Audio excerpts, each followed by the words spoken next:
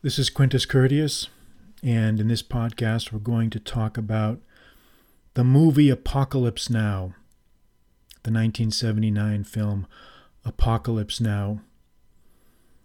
And this is a great movie to talk about because there's so much material here. There's just so many themes, so many great scenes, so many ideas, so much here to this movie. And I like to talk about movies anyway. I've always liked to do that. I used to do it a lot more on my site, but I felt like people did not fully share the enthusiasm that I had for a lot of these movies. But Apocalypse Now is special, and somebody on Twitter recently asked me to talk about it in a podcast, and I thought, okay, maybe now's the time to do that. I think the time is right because we're sort of living in this a very kind of a chaotic and dark period here where apocalyptic themes tend to match the zeitgeist of where we are right now. So I think it's worth talking about a little bit. So let's dive right into it. Apocalypse Now, 1979. This movie was released, and my first acquaintance with Apocalypse Now was in college. I can't remember what year it was. It may have been sophomore or junior year in college. And I saw this movie with a few other friends in a dormitory room. And in those days, and it's probably still like this in college, but except for the VHS player, but you get a bunch of guys together, get some beers. You would attach your VCR to your TV, pop in the VHS tape and just let it rip. If you were lucky, you had some good speakers, you would be able to get some of the surround sound experience. But that was my first acquaintance with the movie. I remember my parents saw it back, I think a year or two after it came out in the early 80s. And I remember they rented a copy of it from, I think, a university library or university film library, and I didn't see the movie. I heard it from a different room, and it gave off the impression of being a very serious, very dark masterpiece. But anyway, when I first saw Apocalypse Now, I remember the first. I'll still never forget the first few minutes of it, when you've got the camera focused on the jungle, and then you've got Jim Morrison starts singing The End. And I said to myself, at that time I didn't know the song The End, but I recognized Jim Morrison's voice. And I said to myself, is that Jim Morrison? Boy, they really got they really got some heavy hitters here for this movie. And then it started, and I was just captivated by the lush cinematography, the dark themes, the very strange and mystical quality of the way the material was presented. And then, of course, there's those incomparable monologues at the end that are just provide a treasure trove of philosophical exploitation, I think, in many ways. That you could mine those scenes in many ways. But I knew right away that this was a very special movie. Many people did not like it. There are some that did not like it. And that's fine. I think that's fine. But I think the first thing that I would comment about Apocalypse Now is, I think that the mistake that you can very easily make with this movie is to think that it's a Vietnam movie. Okay? Don't fall into that trap. Yes, it's set in Vietnam. Yes, it is. Obviously, it uses the Vietnam War as a vehicle to convey philosophical ideas, but it really is not a Vietnam movie, in my view. Again, this is my opinion. It is really not a Vietnam movie. This is literature. This movie is a work of literature in many ways. Its themes transcend Vietnam. Vietnam is just the scene. Vietnam was just the setting. This movie really is about the decomposition of the human soul, how a man can go to pieces, How a Man Can Go to Pieces, and the inexpressible darkness that lurks behind the nature of so many things, and how that dark fate is for some inescapable. So it's a very dark movie, but somehow it's very satisfying. And we'll talk a little bit more about that. But it's not a Vietnam War movie. You have to see this movie as literature. And as everyone knows, the movie is loosely based on Joseph Conrad's Heart of Darkness. And you're going to be surprised to hear this, but I never liked that book. I love the themes that it explores. I love the ideas in it. But the writing, I found it to be just tiresome and tedious. I felt that way when I first read it years ago, and I tried again. I listened to an audiobook version of it a few months ago. And it was like getting your teeth pulled. It takes Joseph Conrad about 5 pages to say something that he could say in 2 paragraphs. And it's just all of this just empty sentences that lead nowhere. Again, that's just my opinion. It's not his best writing. I think he's Youth, a narrative I like, and Lord Jim is good, but there's something about Heart of Darkness that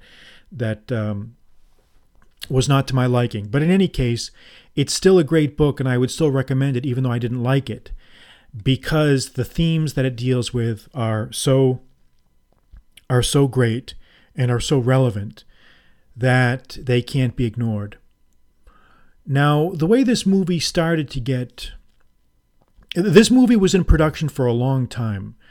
John Milius, who was a very sort of masculine-oriented screenwriter for movies, he actually had volunteered. Interesting thing about this guy, he had volunteered to try to go to Vietnam. He actually wanted to go, but they rejected him because he had asthma. But he wrote some major screenplays. The only one I can remember, I think he wrote the screenplay to Conan the Barbarian. And he wanted to make something of Conrad's book in a Vietnam War setting. And the screenplay underwent many drastic revisions over the years. At first, they were trying to get George Lucas to direct the movie. He declined. Francis Ford Coppola took it on, and he rewrote much of Milius's script, and it eventually just ballooned into about 1,000 pages of writing. And this is a movie that was in production, then shelved, then in production, shelved for many years. The idea to make this first came, I think, in like the 1969 or 1970, and it took it took 6 or 7 years before this movie finally got off the ground. Also, some of the legendary problems was the casting. It seems like every major Hollywood actor was approached for some role in this movie. Harvey Keitel, Steve McQueen, Clint Eastwood, Jack Nicholson, even Al Pacino. And most of them just did not want to be away from the United States for that long. The commitment involved like being in the Philippines for 3 weeks. This gives you an idea of kind of what chicken shits in many ways, and in my view, a lot of these Hollywood prima donnas are.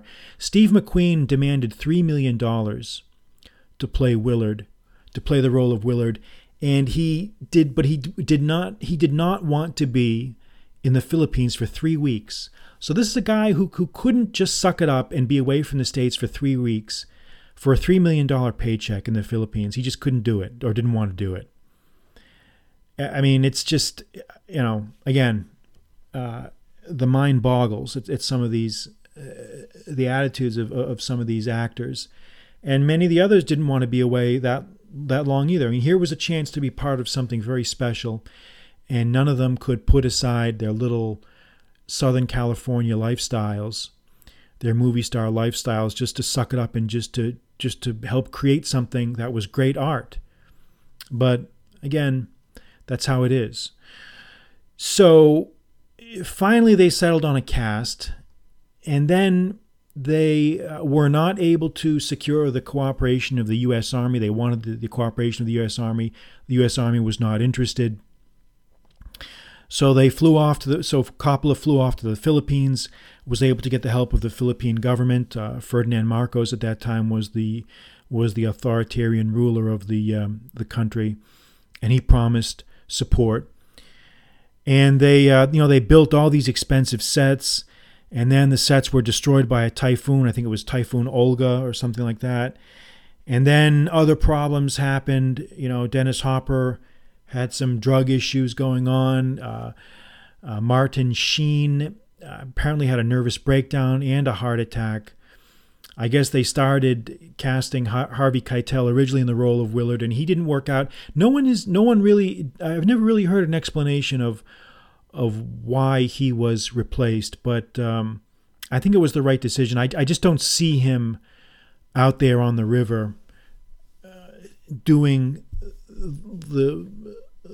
playing the role of Willard. I don't think he has that shell-shocked look. And you need someone in that role who basically has one foot in the grave, kind of like what Martin Sheen actually did have. Maybe that's why he was so good in the Willard role, was because he truly was suffering from nervous breakdown, nervous exhaustion. That famous scene in the beginning where he introduces his character, where he punches the mirror, that was not faked. That was he actually did that. He was drunk during the scene. So the movie's problems were legendary.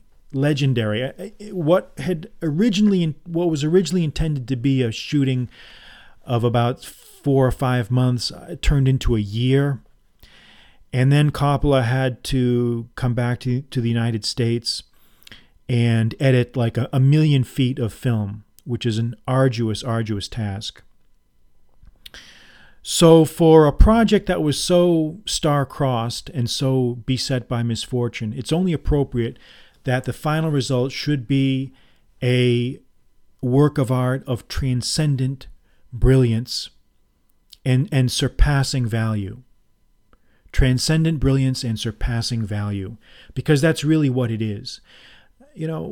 I assume everyone listening to this podcast has already seen the movie, so I'm not going to describe. It's not necessary for me to get into the plot, but obviously it involves a special forces officer played by Martin Sheen. His name is Willard. He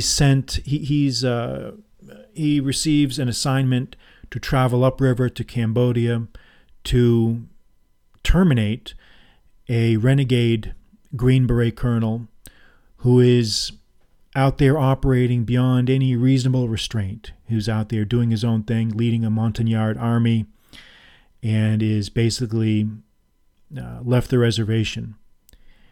And so, obviously anyone that's been in the military knows that these types of missions are this is literary license. There's a lot, and that's another thing that I always found very irritating. When I used to talk about this movie to guys in the military, I would sometimes get this answer: well, that's not very realistic. You can't hear music from a helicopter when a helicopter's flying. The sound of the rotors obscures the music. You can't. All that Ride of the Valkyries, that's all bullshit and blah blah blah blah. And I would always tell them, I would say, look, of course it's not realistic. It's not meant to be realistic. It's a work of literature. It's literary license. It's not meant to be realistic. Stop looking for realism. This is not that kind of a movie. This is a surrealistic work. It's not realistic. It's surrealistic. And it is deliberately done that way to convey higher truths about human nature, about life, about existence, that maybe are difficult to reach through the normal medium of realism. Sometimes you have to get out of realism and you have to get into surrealism. And that's really where the cinematography of Apocalypse Now really is such a brilliant triumph. You've got this very, very artful use of camera and music, and shots that are kind of overlaid with each other. It's a film technique. I'm not sure what they call it, but double exposures, maybe. I'm not sure what they call it, but you've just got so many great scenes in that movie that help to convey this idea of souls in chaos, souls heading for destruction. And when Willard finally reaches the Colonel Kurtz compound, everything is just right. The culmination of the movie just fits perfectly because you've reached the end of the line. You've reached the final state of disorder of the mind, the final state of corruption of the soul. And yet you have this character, this Colonel Kurtz, who is supposed to be thin, actually. Marlon Brando showed up. His antics are legendary as well, but he showed up on the set without having read Heart of Darkness and being extremely overweight. But Coppola compensated for that by shooting him above the shoulders most of the time.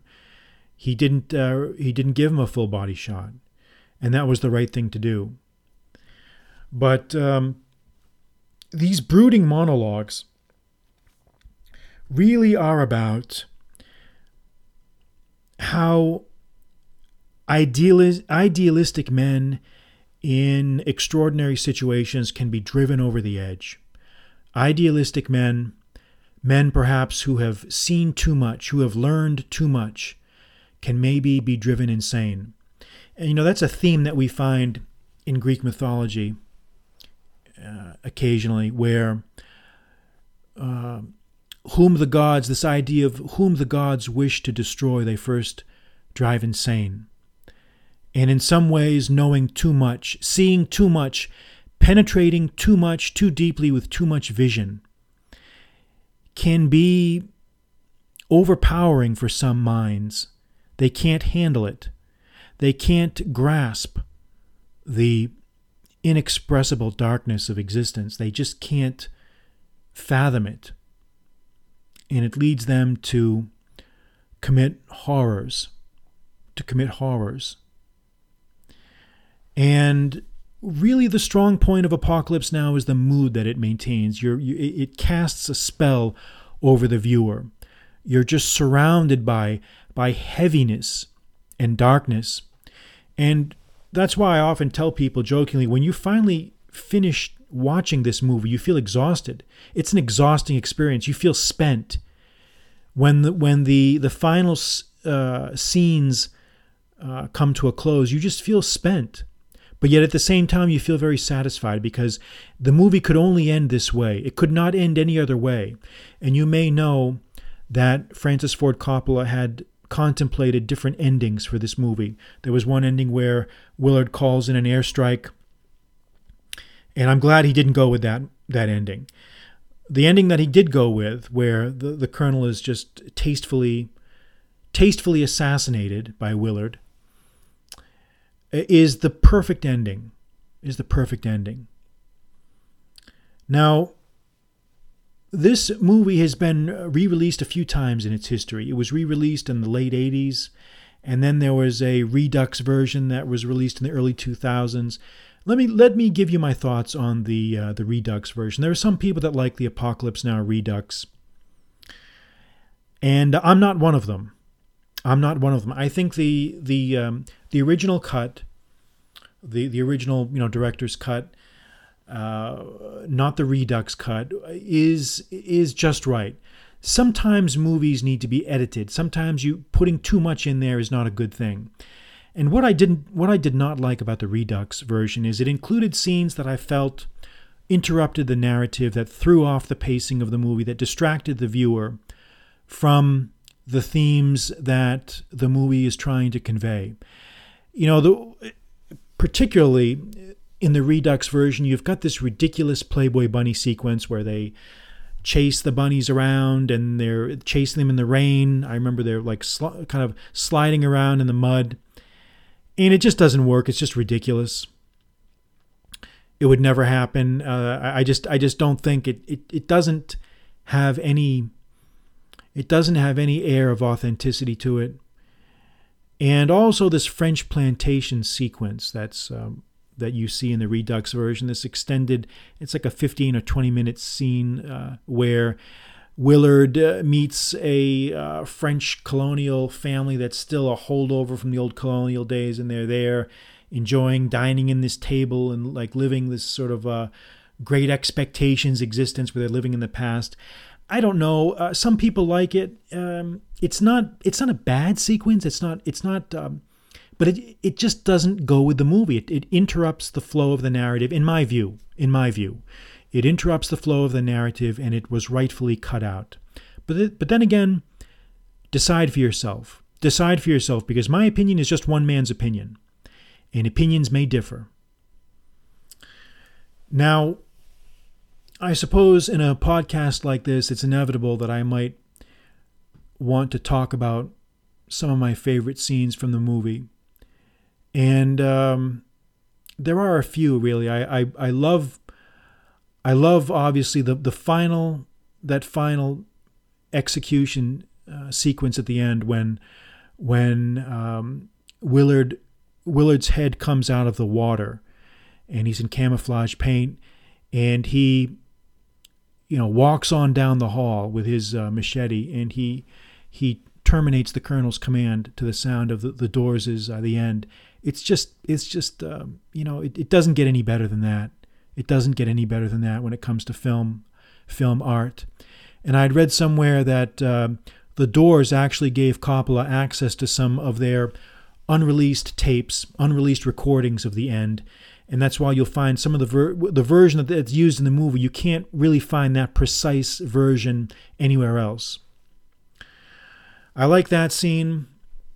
I love the scene where the chief is impaled by a spear, and he says, a spear, as he's penetrated by this spear. The only two words he says are a spear. I mean, it's just great, just a great and strange incident. And there's just a lot of other scenes in there. I was never really a big fan of the whole Colonel Kilgore, the Robert Duvall.